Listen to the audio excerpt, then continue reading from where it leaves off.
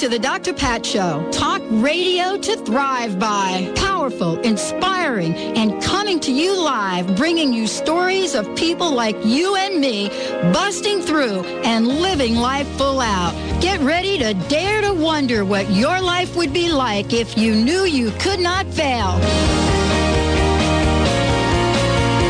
Yes, indeed, everyone. Welcome to the Dr. Pat Show. This is Talk Radio to Thrive By.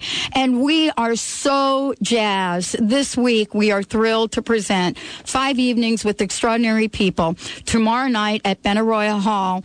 And special speaker is going to be Deepak Chopra. He's joining me here today. We're excited to have him on the Dr. Pat Show. And for many of you, you are so familiar with his books, and there are over 50 of them. And so he's joining us here today as one of the world's greatest leaders in the field of mind-body medicine.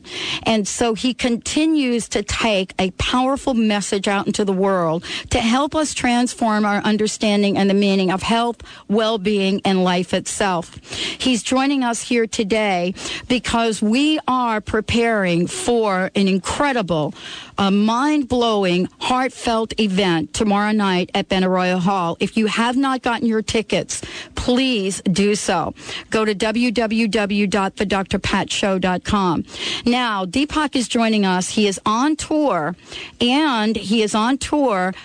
introducing people, speaking about this incredible best-selling book, The Third Jesus, The Christ We Cannot Ignore. That is the topic of his talk tomorrow night as well. Deepak, thank you so much for joining us. Welcome to the show. Thank you very much. It's a pleasure to be with you. It's so great to be chatting with you again, and I am so touched by the book that you've written, already a bestseller, The Third Jesus, The Christ We Cannot Ignore. I wanted to ask you, the third Jesus, for many people in the country, they know one Jesus. Can we talk a minute about the third Jesus as you describe him? So the first Jesus is the historical Jesus that is recorded in the four Gospels, Matthew, Mark, Luke, and John, but also comes to us through the writings of St. Paul and a Roman historian called Josephus, and now through the Gnostic Gospels, which are very popular in the East. The second Jesus is the Jesus created by the Church in the year 382 AD under Pope Damasus. When the four Gospels were officially canonized, a lot was discarded, and this was done under the authority of the Pope, who he had his authority from the Holy Ghost. That theological Jesus has undergone about 20 revisions and was finally published in English in the year 1611 as the King James Bible, which was written by 54 people who were assigned this task by King James. And they looked at Hebrew texts and Greek texts and Latin texts and English translations also done by a fellow called Tyndale, who had been burnt at the stake by the church for having dared to translate this text. And by the way, the King James, wherever it was said a Son of God, interpolated the Son of God in italics. So that's a well-known fact. If you look at the Greek text, wherever you read the Son of God in English, you'll see a Son of God in the Greek. Now, my inspiration for the third Jesus was when I was about 30 years ago, I was reading the Gospel according to John, and in chapter 10:29 of John, Jesus says, "I and the Father are one," and the crowd picks up stones to kill him. And he says, "Many good works have I shown you. For which of these do you stone me?" And the crowd says, "We stone you not for a good work that you do. We stone you for blasphemy, because you being a man call yourself a god." And Jesus then quotes from the scriptures going back 1,000 years before his time, to the time of King David. And he's quoting from Psalm 82, and he says, "Is it not written in your law, I said, that you are gods? And if God said to those he gave the word that they are gods, then how can you say, I blaspheme because I call myself a son of God?"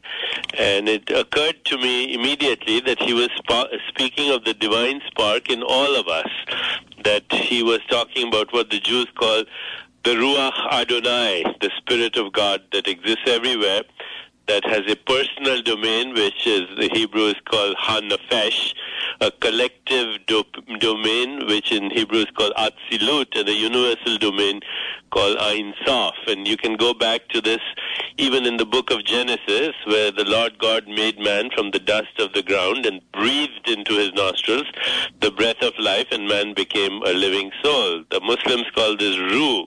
The Indians call it Brahman, to breathe. In other words, we are part of one divine consciousness, one divine spirit, one divine breath. Even our word for breath is to inspire, to be with the divine.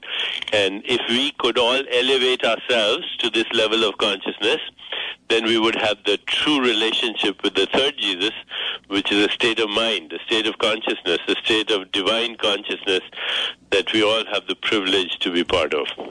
Wow. And, Deepak, thank you so much for talking about that and explaining it. I wanted to ask you, we hear in the news these days, hope, hope, hope, change. You read it everywhere in terms of what's happening in the political arena. And yet you see groups rising up to say we shall not exclude anyone, not based on race, not based on color. And yet we have the teachings or so-called teachings of Jesus as one that does exclude people. How can we all learn from the third Jesus the pureness of oneness? Well, the third Jesus is actually all-inclusive. We call him cosmic Christ, and the state of consciousness is called Christ consciousness or God consciousness. In the book, I go over 15 very definite ways to reach that state of consciousness using the words of Jesus himself. So the kingdom of heaven is within you. Ask and you shall receive. I am in this world and not of it, or be in this world and not of it. Resist not evil. These are expressed in my Father's house are many mansions. Abide in me as I abide in you. If you take any of these verses and employ techniques of contemplative meditation, they have the ability to transform your life and your reality. The way you think, the way you feel, your emotions, your personal relationships, your social interactions, your environment, your behavior, and even your biology are expressions of a state of consciousness, because all our experience and all our knowledge occurs in consciousness. And if our consciousness transforms, then our experience and our knowledge also transforms.